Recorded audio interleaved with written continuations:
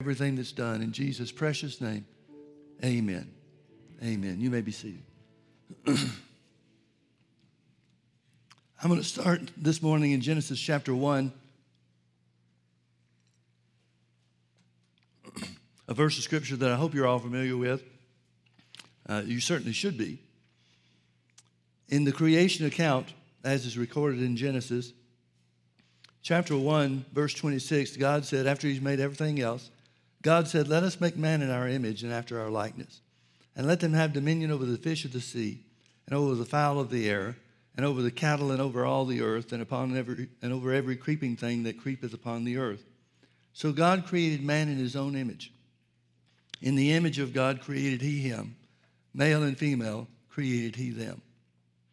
And God blessed them, and God said unto them, be fruitful and multiply, and replenish the earth, and subdue it. Notice that, and subdue it. And have dominion over the fish of the sea, and over the fowl of the air, and over every living thing that moveth upon the earth. God put man in a position where he was the master of his creation, the master of God's creation. And that mastery is specifically identified as authority. I know some people get nervous about when you use these terms, but literally God made Adam to be the God of this world. That doesn't mean Adam was equal in God in all of his power, but God made man in his own image and after his own likeness. If you look up those words in the Hebrew, you'll find that it means he made an exact duplicate of himself. An exact duplicate of himself.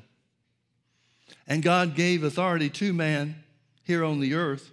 He didn't say, if you have problems, come tell me or pray to me about it. He said it was the responsibility of man to subdue the earth, to have dominion over it. In other words, to keep it under your control. Well, we know what happened. Genesis chapter 3 tells us about how Satan came on the scene and deceived them, talked them into misusing their authority. And when God finds out about it, he decrees a curse. Several curses, as a matter of fact, because now the law of sin and death is ruling over mankind. But what did he curse? God said there was a curse upon the ground. The ground would now bring forth thorns and thistles, something that was foreign to the earth and man's knowledge up to that point. He placed a curse upon the woman and talked about how the seed of the woman would defeat the enemy, defeat Satan. But where in that curse did God say you lost your authority? Where in the things that God decreed that would be different did God say mankind has lost his authority? Now, folks, if man lost his authority and God didn't tell us, then we can make an accusation against him. But he didn't. He didn't say one word about losing authority. Because the fact of the matter is, and Satan doesn't want you to know this, but you and I have authority here on the earth even now. The earth operates differently than it did for Adam and Eve before the fall. There are calamities and natural disasters and things like that, things that are often called acts of God. But they're not acts of God. God doesn't kill or destroy anybody or bring destruction on anybody for any reason whatsoever. Destruction is the devil's territory, not God's. And so man still has authority. We know that Satan doesn't have ultimate authority.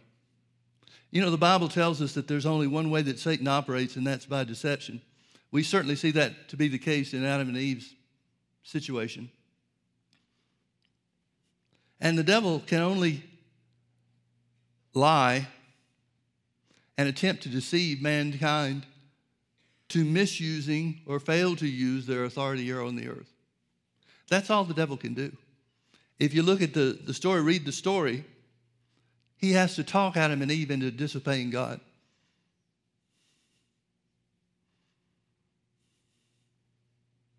That's the only weapon he has, is deception.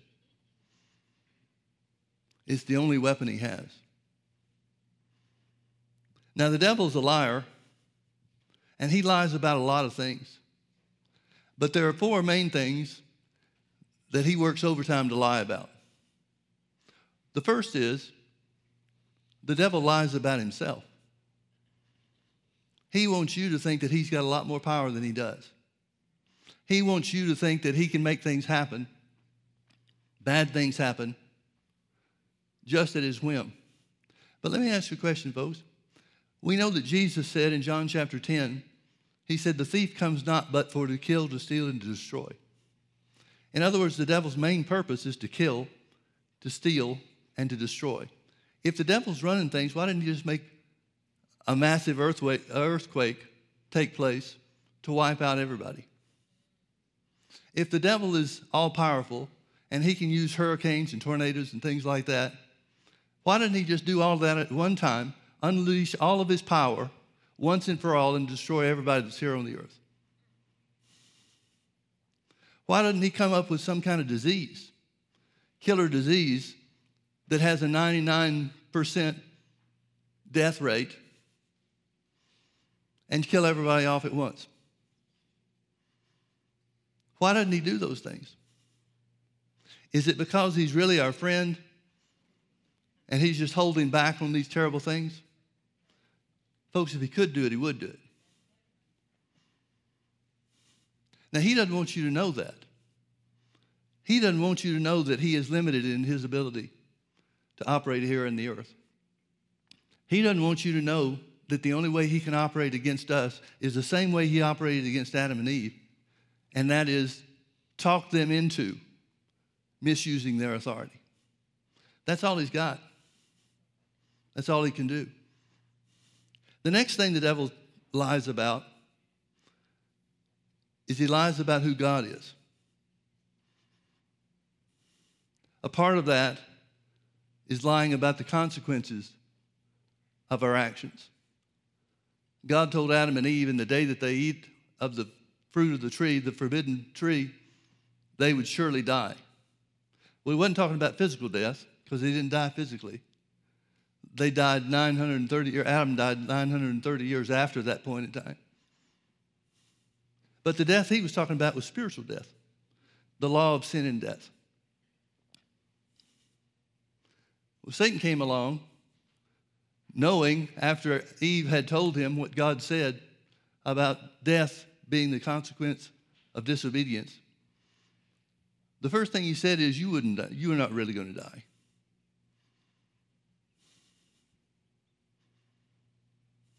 But they did.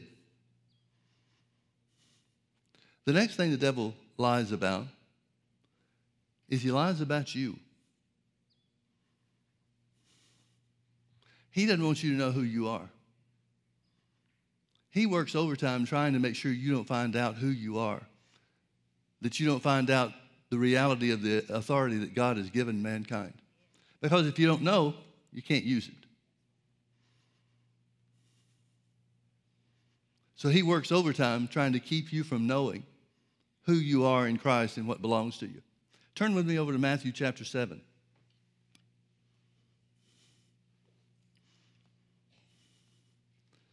Matthew chapter 7, I want to read the last two verses in the chapter, verses 28 and 29. It said, and it came to pass when Jesus had ended these things, he's just concluded the Sermon on the Mount. It came to pass when Jesus had ended these things, the people were astonished at his doctrine. The word doctrine is the word teaching. They were astonished at his doctrine. Now notice it doesn't say they were astonished at him. It said they were astonished at his doctrine. They were astonished at the things that Jesus taught them. For, here's what he taught. Verse 29, he taught them as one having authority and not as the scribes. Now I'm reading from the King James, and if you're reading there as well, do you notice that the word one, O-N-E, is in italics? Anytime the translation has a word in italics, it means the translators added it, hoping to add to our understanding. But in this case, it doesn't fit. Because what it really says in the Greek it says, for he taught them as having authority and not as the scribes.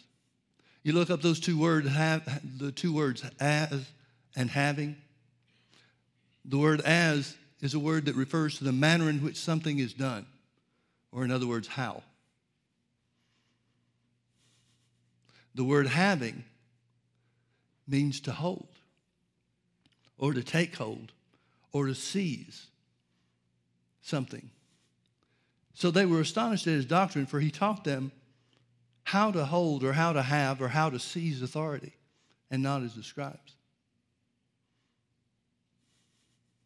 We looked, if you were with us last week, we looked at 4 examples in the New Testament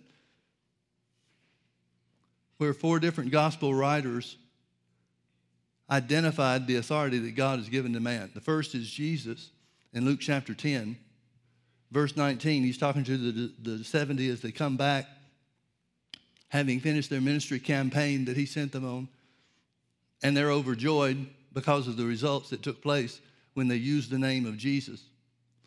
Even evil spirits came out of people, and that wasn't part of what Jesus said to do with it.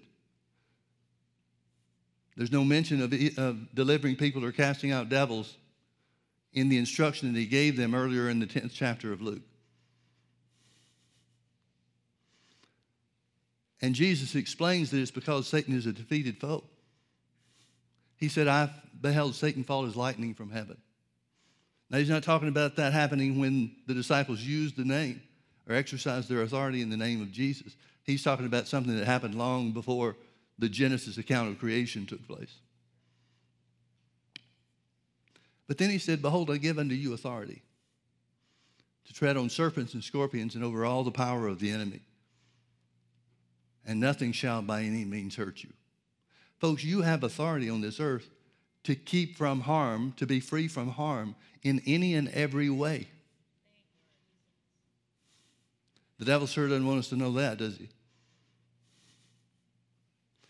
Paul was also one that wrote about our authority in Ephesians chapter 5, verses 26 and 27. It says, be angry and sin not, neither give place to the devil. Don't let the sun go down on your wrath, neither give place to the devil. Now, if we're going to keep the devil from having any place, that automatically means we have to have authority over it. Because it's our choice, it's our decision, it's our action that determines whether the devil has any place in our lives or not. It's not even God's position. It's not even up to him. It's up to you and me. Then James and Peter tell us basically the same thing, to humble ourselves before the Lord and to resist the devil, and he will flee from us. We'll talk a little bit more about those two in just a few minutes. But folks, it's vitally important that we know how the devil operates, that we know how he brings deception to us, how he tries to deceive us, so that we can stand against it and exercise our authority in a different way. Now, I want you to look with me again at these scriptures. They were astonished at Jesus' doctrine or his teaching, for he taught them as having authority, or how to hold authority, or how to seize hold of authority, and not as the scribes. What does that look like? Back up with me to verse 24. Jesus said, therefore, whosoever heareth these sayings of mine and doeth them, I will liken him unto a wise man which built his house upon a rock. And the rain descended, and the floods came, and the winds blew and beat upon that house, and it fell not, for it was founded upon a rock. And everyone that heareth these sayings of mine and doeth them not shall be likened unto a foolish man which built his house upon the sand. And the rain descended, and the floods came, and the winds blew and beat upon that house, and it fell, and great was the fall of it. So Jesus is saying our attitude toward the word, the process that comes as a result of our exercising our will and our determination to give the word first place in our lives, and to allow the word of God to dictate what we say, what we think, what we believe, and what we do. He said that's the thing that keeps us from being overtaken or destroyed by the storms of life. Notice the same storm comes to both people. the wise and the foolish. The only question is, what damage does the storm do to your life? And he says that that's based on the Word of God. Now, what does that look like? Well, if you remember over in Matthew chapter 4, it tells us about Jesus being tempted of the devil. How did Jesus handle this? How did Jesus, obviously he's a wise man, fits the description of the wise man that builds his house on the rock. What does he do? How does he operate? Thank God there's a record of it given to us for an example. And every time Jesus is faced with a temptation, it's Satan doing the same thing with Jesus that he did with Adam and Eve. The only weapon he has is to try to deceive and therefore influence, in this case Jesus, to use his authority in a way other than what God gave it to us for. Satan can't do anything to him on his own. He has no place in Jesus because there is no sin in Jesus' life. So he's left with trying to talk Jesus into doing things that he wants him to do. The first thing he tempted him with is he said, if you're the Son of God, command these stones to be made bread. And Jesus answers and says, it is written. In other words, Jesus takes the temptation before him, the circumstances that are set before him, and he allows the Word of God, through his knowledge of the Word, he allows the Word of God to dictate whether or not he will take the actions that the devil is trying to tell him to. If you're the Son of God, command these stones to be made bread. Jesus said, it's written, man shall not live by bread alone, but by every word that proceeds out of the mouth of God. Now, folks, is God against Jesus eating? Jesus has just concluded a 40-day fast in the wilderness. And here comes the devil at his weakest point. He's at the point where his body is just about to shut down. It's either feed me now or that's it.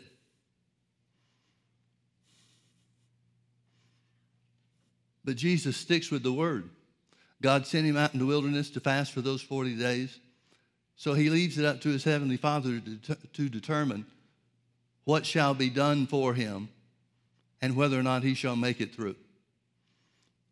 It tells us after the temptations were ceased that the angels came and ministered to him. Maybe they made him a cake over hot coals like they did for Elijah. But then the devil tempts Jesus again. He takes him up to the pinnacle of the temple, the highest point of the Temple Mount.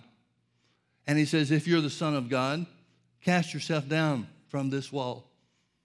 Because the angels, the Bible says, will bear you up in their wings lest you dash your foot against a stone.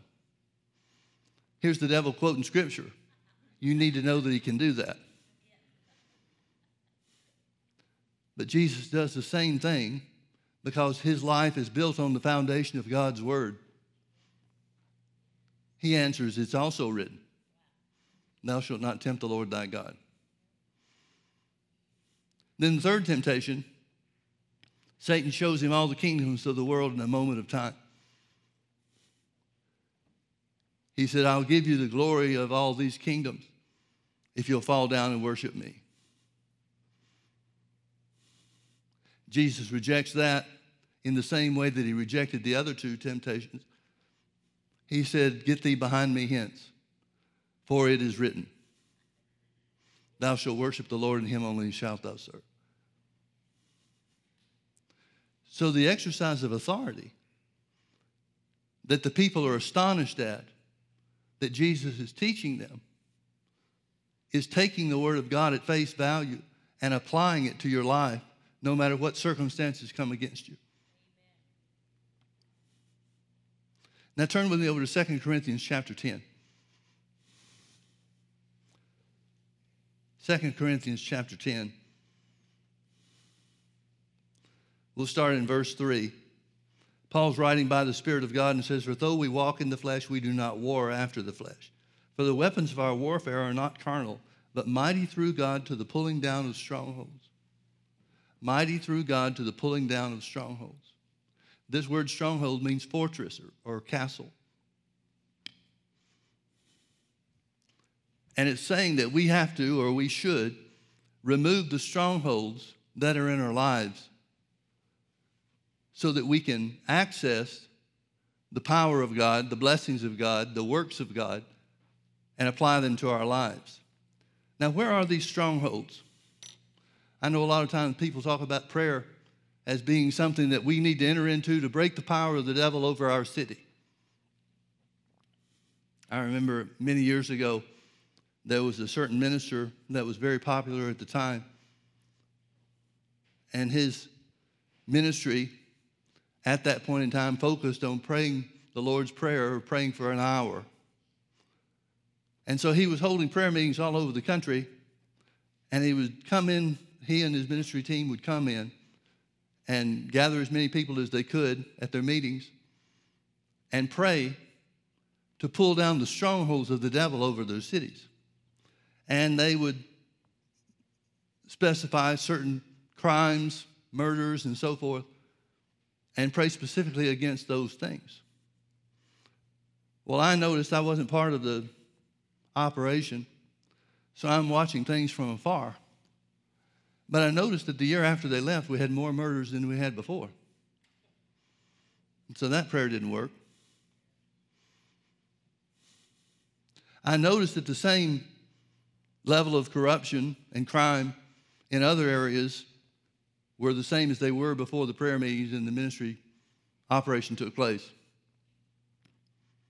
So we can't say that that one worked either, at least not in the short term. Now, folks, I'm not throwing rocks at anybody. But if we're doing something that doesn't work, why do we want to keep doing it? I want you to notice that these strongholds that Paul talks about pulling down are in your mind. Not over cities, but in your mind of the individual. For though we walk in the flesh, we do not war after the flesh, for the weapons of our warfare are not carnal, not earthly, but spiritual, and mighty through God to the pulling down of strongholds, casting down imaginations. Casting down imaginations and every high thing that exalts itself against the knowledge of God, and bringeth into captivity every thought to the obedience of Christ. Now, folks, here's what this means. Remember, the devil has only one way to operate, and that's through deception. So here's how the devil operates. He tells you a lie from any number of sources, through any number of people. He tells you a lie and continues to tell you a lie, and then brings about circumstances in your life that seem to support the lie that he's telling. And over a process of time, it creates a stronghold, a barrier in the mind of the individual that keeps God's word from having an effect on them, that keeps God's word from producing what the word was sent to produce. If we could look at our own minds in this way, we would see little fortresses all through our thinking. Now, folks, a fortress or a castle will either keep people out or they'll keep people in. Where the devil is concerned, he wants fortresses to be built up in your mind so that the truth of God's word never breaks through. So that you never come to the place where you realize who you are in Christ and what belongs to you. And God himself can't take down those fortresses. God himself cannot pull down those strongholds. The reason for that is because you're the one that has authority, not him. This certainly fits with what Jesus said in John chapter 8. He was talking to a group of people that believed that he was Messiah. And he said, if you continue in my word, then are you my disciples indeed. So you've got a difference between believers and disciples. Believers are those who have accepted the truth of Jesus for the forgiveness of sins and have entered into the family of God. But disciples are ones that continue in the word. You can be a believer and never become a disciple. Or you can become a believer and become a disciple in certain areas, but not in every area. It's all up to the choice of the individuals. The will of the individual rules and reigns paramount. So Jesus said, if you continue in my word, then are you my disciples. And you shall know the truth, and the truth will make you free. The continuing in the word, the reformatting of your thinking, the renewing of your mind will bring about a place where you are set free. Now, you know as well as I do that people have various degrees of freedom. Some Christians are free in one area that other Christians are not free. And the other one may be free in an area that the first one wasn't.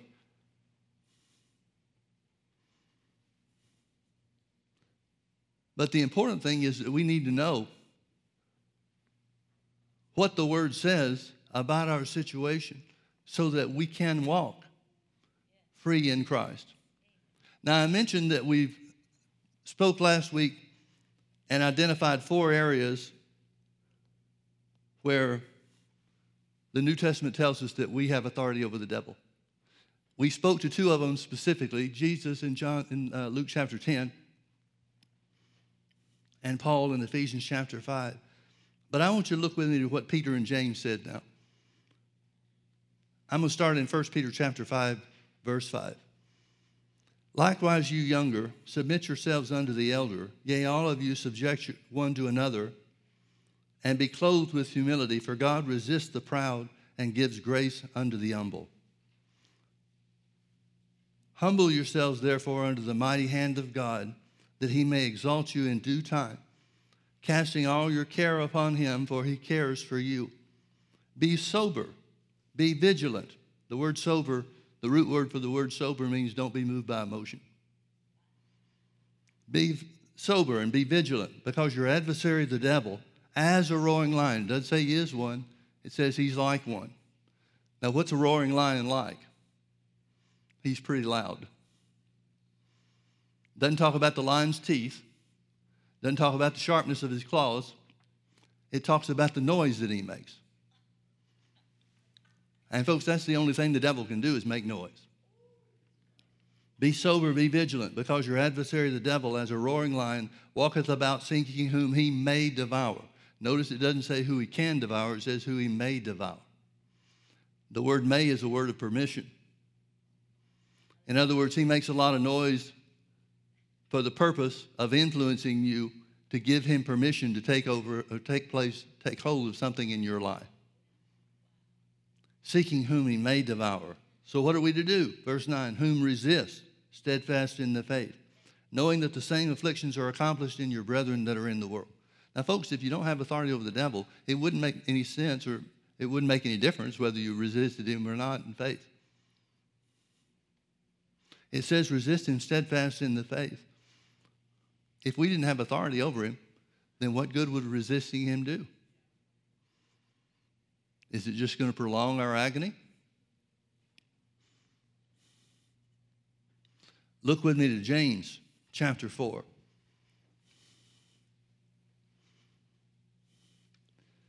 We'll start in verse 6. But he giveth more grace, wherefore he saith, God resists the proud, but gives grace unto the humble. Submit yourselves therefore to God, resist the devil, and he will flee from you. Did you notice that in both cases, both what Peter said and what James said, it talks about humbling yourself before the Lord? God resists the proud, but gives grace to the humble. What does God consider to be humility? I know what the church considers humility to be. To be so beaten down in mind and spirit that you think yourself to be nothing. God is everything, I'm nothing. That's what the church has taught humility to be forever. You know what humility is as far as God's concerned? It's you accepting to be true what the Bible says about you.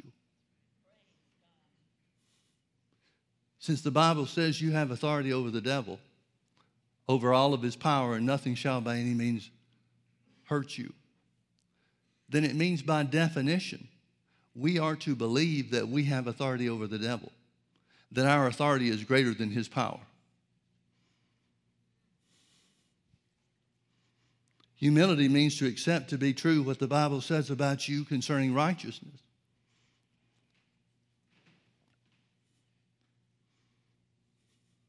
The devil wants you to think that you're not worthy. He wants you to think that you're not worthy to receive his power to deliver you, to set you free, to heal you, to prosper you, whatever. But the Bible says that God loves you just like he loves Jesus. You can't find one place where it says that God loves Jesus more than you. But you can find a bunch of places where the Bible talks to us about us being joint heirs together with Christ. You can find a lot of places, particularly from what Jesus said, that God loves his disciples just as much as he loved him. Now, folks, it's humility to believe that to be true. Basically, everything that the church world calls arrogant, God calls humility. The Bible says, come boldly to the throne of God. You can't come boldly to the throne of God and not know who you are. A lot of people try to do it, but it fails. You are worthy to receive the greatest miracle that's ever occurred. Now, the devil wants you to think that you're not. He wants you to think that you're just a poor sinner, unworthy to stand in God's presence, and that you should just be satisfied with your sins being forgiven, because one day you'll get to heaven, and then when that day comes, because we won't have sin-tainted bodies, then you'll be worthy. Well, folks, what about heaven changes the blood of Jesus? See, if you get into heaven is a prerequisite to you really being righteous, not just being called righteous, but really being righteous, then here's what that means. That means the blood of Jesus was not sufficient to do the work on its own. If your location is required for your righteousness, then your righteousness was not completely furnished and purchased by Jesus' blood.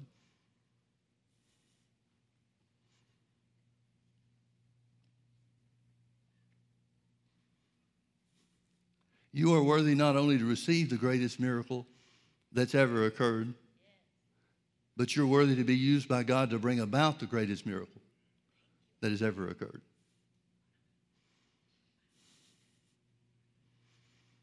Folks, Jesus knew who he was, and he knew who the devil was, and he knew who God was, his Father God was. Jesus had two purposes here on the earth. One was to maintain a sinless life, to be a worthy sacrifice for us. And the other, the second job that he had, was to reveal the Father to us. And what did Jesus reveal to us of our Father? That God wants for you the same things here on the earth that he wants for you in heaven.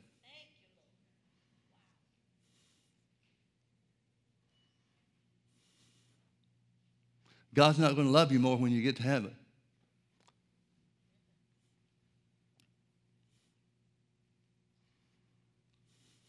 You are who the Bible says you are. You can do what the Bible says you can do. You can be who the Bible says you are.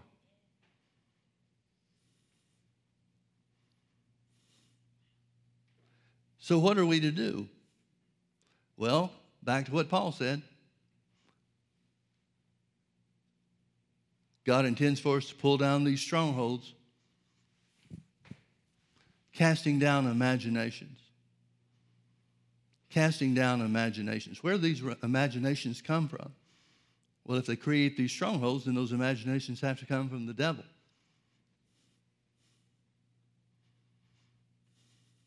And every high thing that exalts itself against the knowledge of God. That means every thought, every impression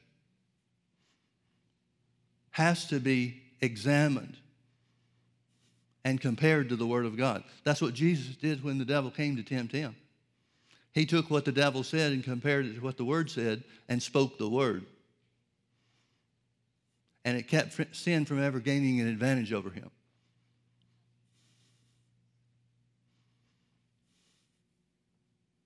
That's how to build your house on the rock so that it won't fall. Now turn with me to Proverbs chapter 4.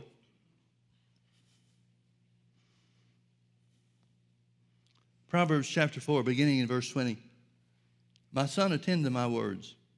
Incline thine ear to my sayings. Let them not depart from thine eyes. Keep them in the midst of thy heart. For they are life unto those that find them, and health to all their flesh. Notice what the Holy Spirit is telling us through the writer of Proverbs to do and how to operate concerning the Word of God in our lives.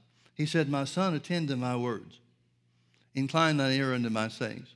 He seems to be implying that there are other things that are going to come against us to try to draw our attention to something else.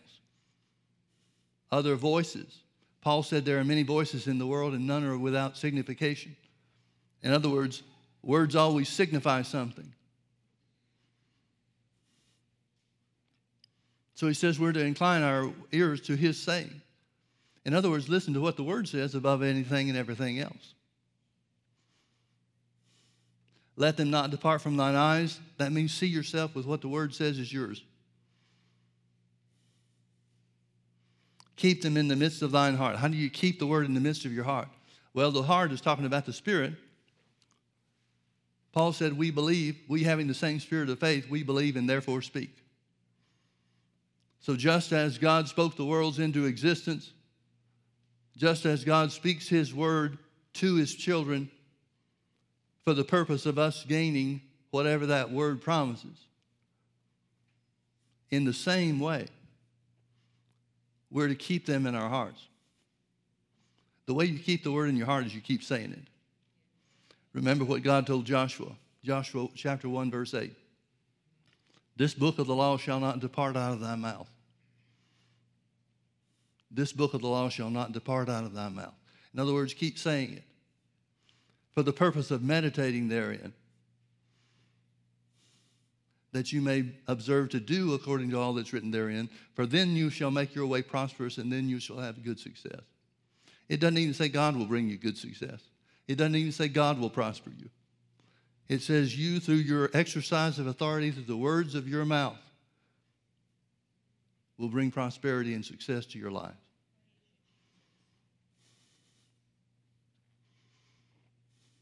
Folks, what you look at is everything. Let me contrast two situations. The first is in Numbers chapter 21. It tells us that the children of Israel went a certain way when they were wandering in the wilderness. And even though they forfeited what God's plan was for them concerning the promised land, God still took care of them. They still defeated their enemies, and he provided for them. But they came to a place, they had just had a major battle and won a major victory. And they came to the place where they wanted to cross through the land of Edom. And the king of Edom refused them passage. So the people started, it says they were discouraged by the way. They had to go a long way out of their way from point A to B. And so they began to speak against God and against Moses. And as a result, the protecting power of God was lifted from them. And the wilderness, where the Bible says were many poisonous, fiery serpents, poisonous snakes, those snakes came into the camp. Now, for the 40 years they were in the wilderness, the only snake outbreak they had was when they spoke against God and against Moses. Some people want to look at how the King James says that God sent those snakes into the camp. That's a permissive term that's translated in the causative sense. But literally, God's hand of protection was lifted from them for a period of time. And a lot of people died from these snake bites. So they went to Moses, knowing full well their own role in this calamity. They spoke to Moses and said, we repent. We spoke against God and we spoke against you. But now entreat the Lord on our behalf that these fiery serpents would be taken from us. So God told Moses what to do.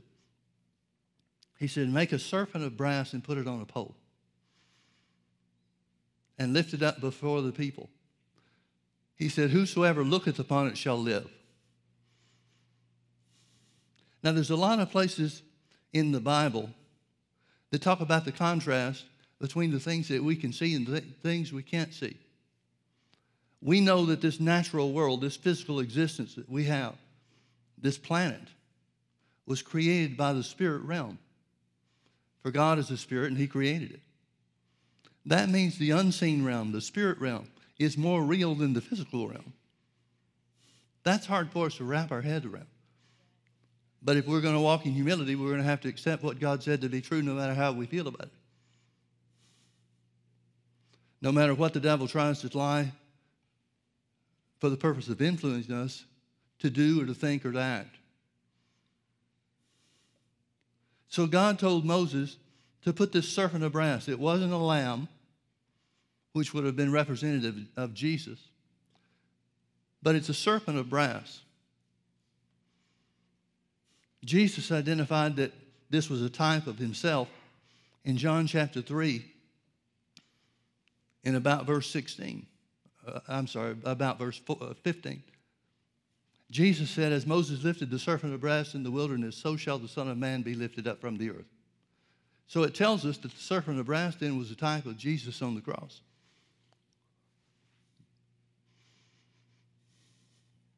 And the condition was everybody that looks upon it shall live. Now the word that's used in the Hebrew language for look, or it's translated looketh, it means a steady and consistent gaze. In other words, it wasn't something you just look over and glance at and then go about your business. It was something you looked at and kept your attention focused on. Now, why was that significant? Because the snakes were still at their feet.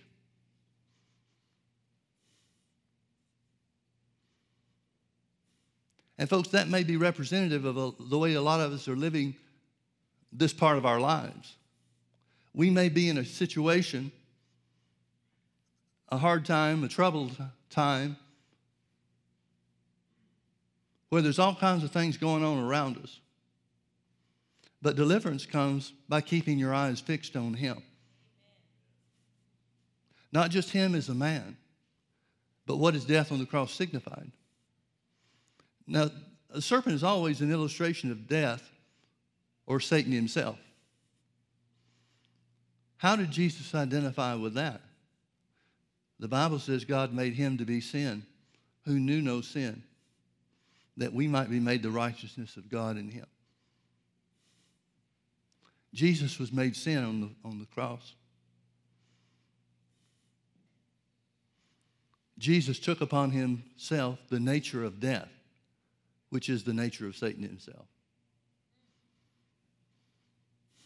I know a lot of people don't like to think in those terms, don't like to recognize that.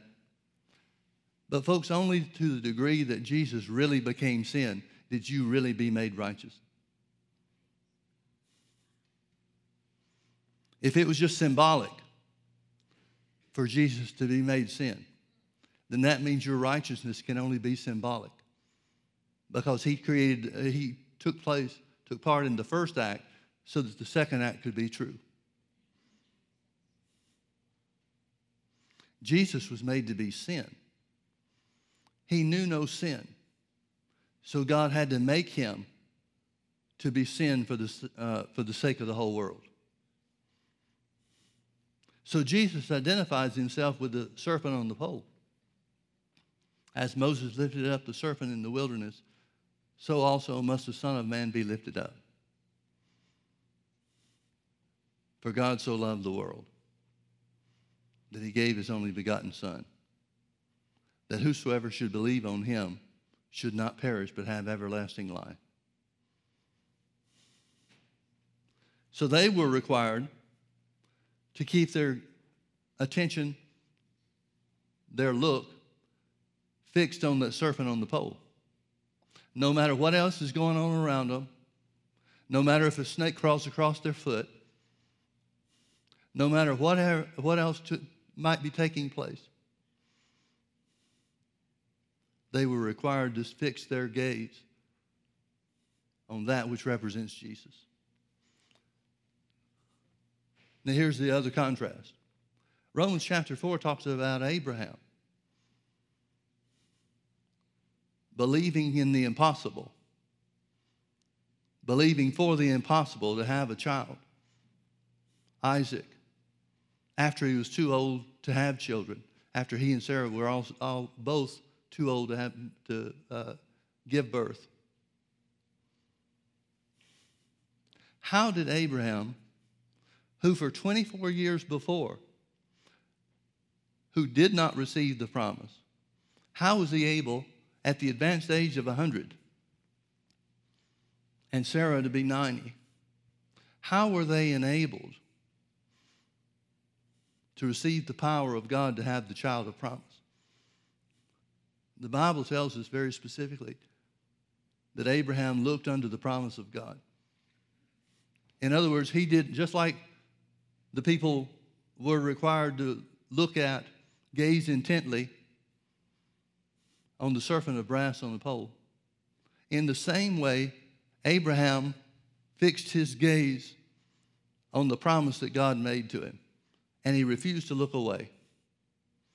Looking under the promise of God, he staggered not through unbelief, but was strong in faith, giving glory to God.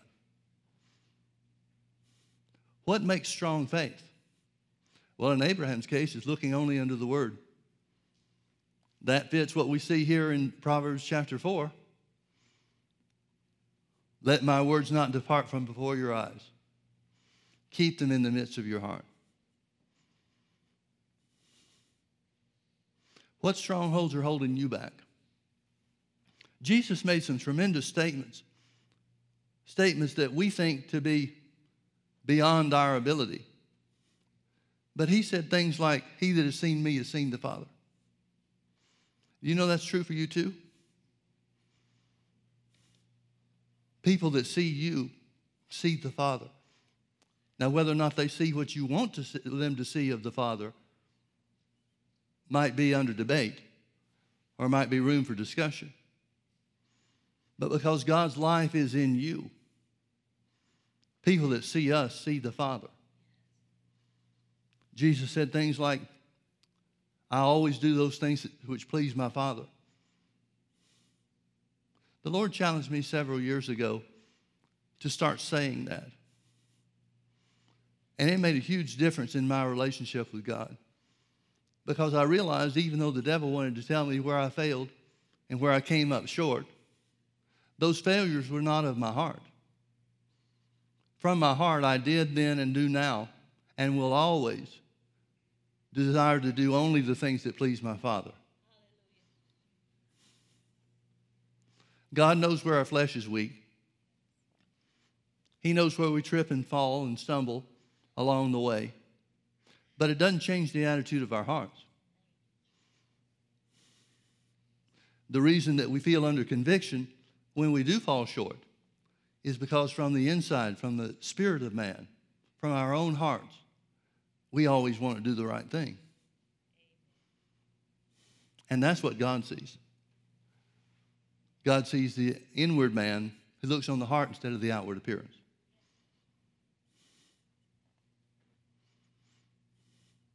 He that has seen me has seen the Father, Jesus said. Jesus showed us God's attitude toward mankind. It's amazing that Jesus didn't choose people out any more than he did. And really the only ones he ever did were the hypocrites, the Pharisees, religious leaders.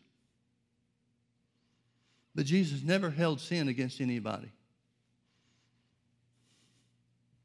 Again, it's because he was a man subject to the like passions and temptations and adversities as we are. He was in every way tempted.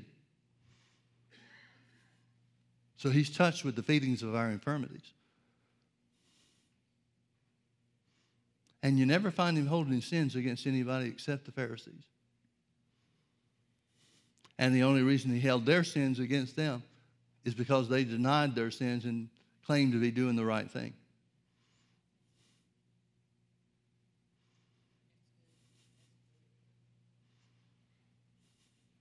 You can't ever find a place in the New Testament where it identifies or points out somebody's sin for any purpose other than just creating the story where God's mercy is shown to be evident. Not one place. That doesn't mean that people didn't commit sin. It means that because of the blood of Jesus, it's not what God sees. So Jesus uses examples of things that seem way beyond our reach. When in fact, if we're going to be humble and submit ourselves, humble ourselves before the Lord God himself, that means we're going to have to accept what the Bible says to be true about us, no matter how it makes us feel. The devil wants to tell you that you're a liar when you say you're the righteousness of God in Christ. Well, is that a lie? It can't be a lie if God said it. And that's what he said. My son, attend to my words. Is there anything in your life that's more important than the Word of God to you? If so, you've got an adjustment to make. And making that adjustment will pull down one of those strongholds. See, if the devil can keep you from knowing the truth of who you are and what power you have through the name of Jesus, then he can keep you under his thumb here on the earth. But on the other hand, if you resist him steadfast in your faith, faith is always based on the Word of God. So that would mean you would have gained knowledge or will exercise yourself to gain knowledge about who you are and what belongs to you. Then the devil loses ground. He loses a foothold to bring destruction into your life. Jesus said things like, all things are possible to them that believe. You know what I believe? I believe God's word is true no matter what we encounter, no matter what we face. But here's something else I believe. I believe that as we begin pulling down those strongholds, those fortified positions of the enemy in our own thinking, and accept instead the truth of what God's word says, I believe that the impossible becomes more than just a possibility as those strongholds are removed. In other words, the reason why some things seem to be impossible for us is because of those strongholds that the devil is exercising or trying to defend. Now, there is no defense against the truth of the word. So all we have to do is find out what the truth of the word is instead of what we think or what we have thought in the past. And then the impossible becomes possible.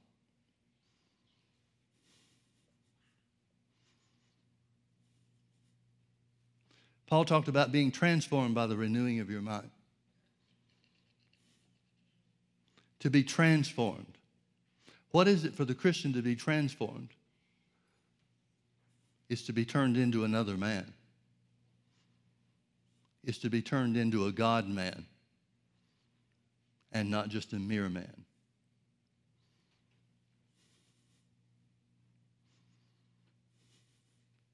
If we had any idea the power that the righteousness of the blood of Jesus has brought to our being, has impacted and imparted to our hearts, and lies available to bring restoration to our flesh. If we could really see those things as they are, there's nothing the devil could do to stop the church in any way or in any capacity whatsoever. But it's up to us. God gave us authority. These things aren't just going to fall on us like ripe cherries off a tree. We're going to have to apply ourselves. We're going to have to identify our lives, take an open-minded look at our lives to see where we are falling short of what God's Word says belongs to us, and make the adjustment to change our thinking to what God's Word says other than the way that we normally think. Jesus came to the Pharisees on one occasion, and they were questioning him about keeping the law. And Jesus said, "You make the Word of God of none effect by your traditions." Now, I want you to think about that for a minute, folks. The Word of God is the most powerful thing in the universe. The Word of God will stand and remain when this universe is over and empty. There's nothing more powerful than God's Word. It cannot be stopped. It cannot be changed. It cannot be altered. It cannot fail to produce in the right conditions. But he said the Pharisees had stripped the Word of God of its power by their traditions. That word tradition means reasonings.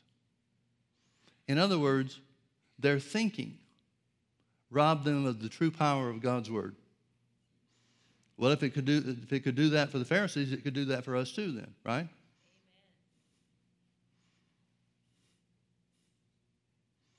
You have made the Word of God of none effect by your reasonings. By your thinking, you have made the Word of God devoid of power. Can you see why it's important to bring down those strongholds? To bring every thought into the obedience of Christ? Every thought to be judged by what the Word says instead of what we just normally thought in times past? It's impossible to be strong in faith if you're not strong in the knowledge of the Word. You can't believe right if you don't think right. You can't be a strong Christian without thinking right.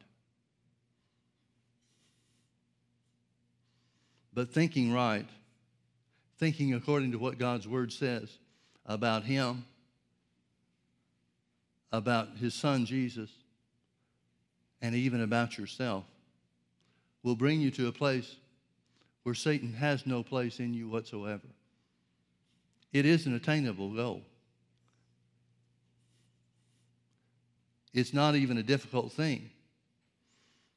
We just have to be willing to do the work to find out what we need to think instead of what we've always thought.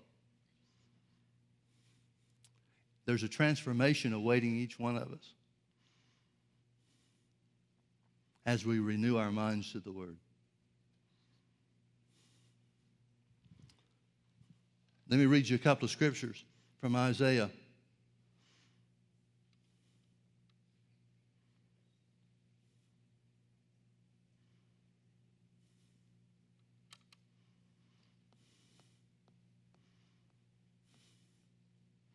Isaiah chapter 54, verse 14.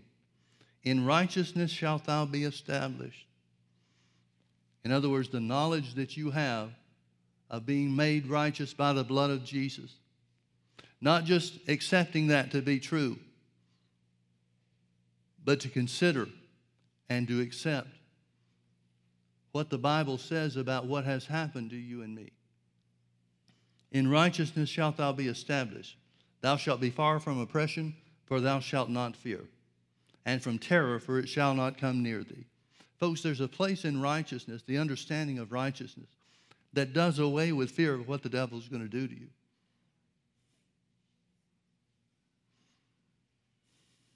I remember when I first started trying to renew my mind to some of these things, the devil would make all kinds of threats.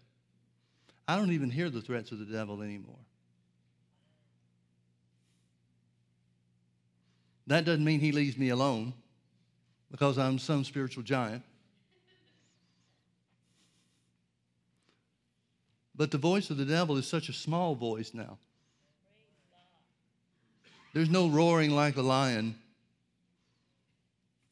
in the things that I've become established in. Now, that's not to say I don't still have to do some work in some other areas, because we never will arrive.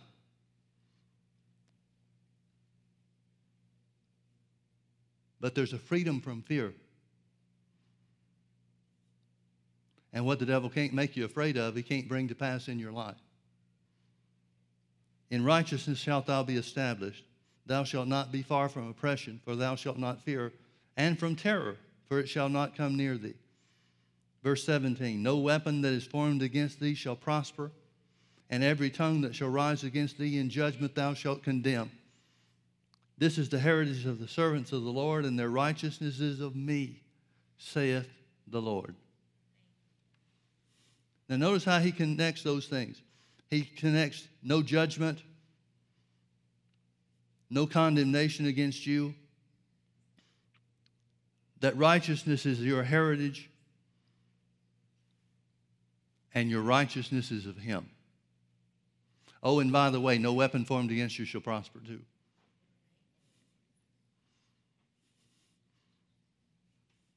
Most people want to start on the front part of that verse and work backwards. They want to make sure that no weapon formed against them shall prosper. But the way that we get to the place where weapons don't prosper against us is when we understand who we've been made in Christ Jesus. I remember when I first started confessing that I was the righteousness of God in Christ Jesus. I'd go into my bathroom and shut the door and look at myself in the mirror and make that confession. And I made it with weakness and trembling in my voice because I didn't think that to be true. I knew me, but I didn't know me in Christ.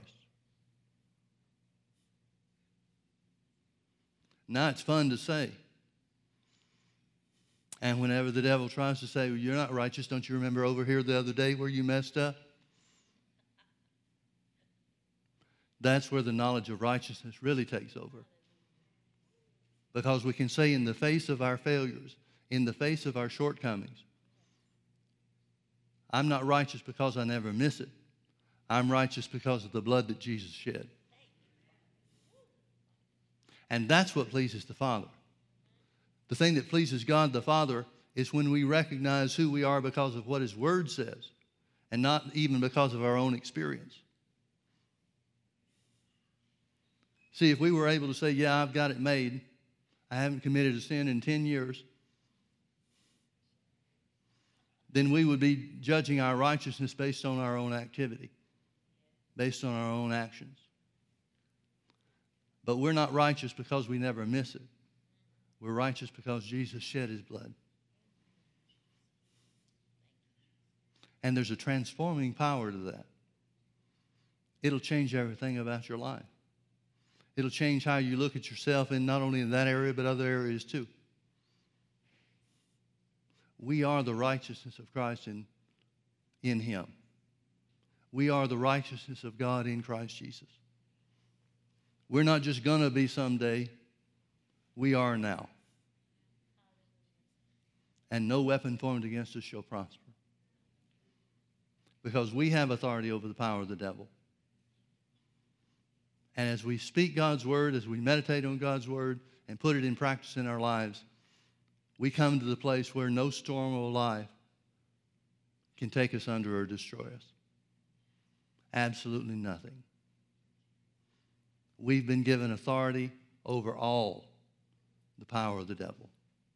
And nothing shall by any means hurt us.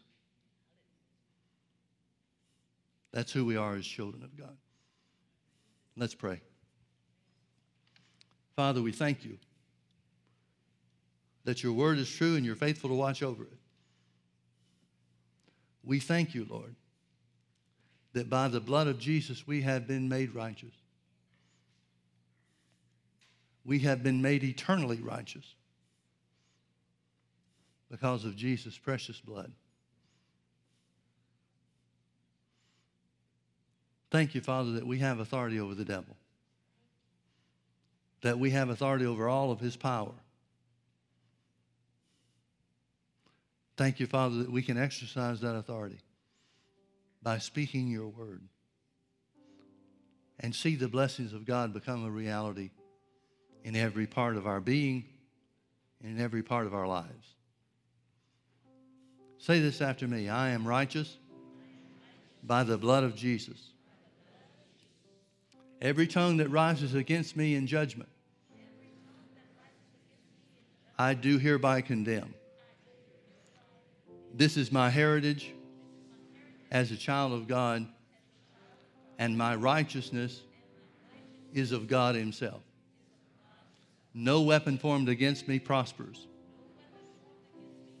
In the name of Jesus. Hallelujah. Hallelujah. Let's all stand. Let's just lift our hands and thank God we are who he says we are. We bless you, Father. We thank you for sending us your word so that we can know who we are. Thank you that you change not. Thank you that you're always the same.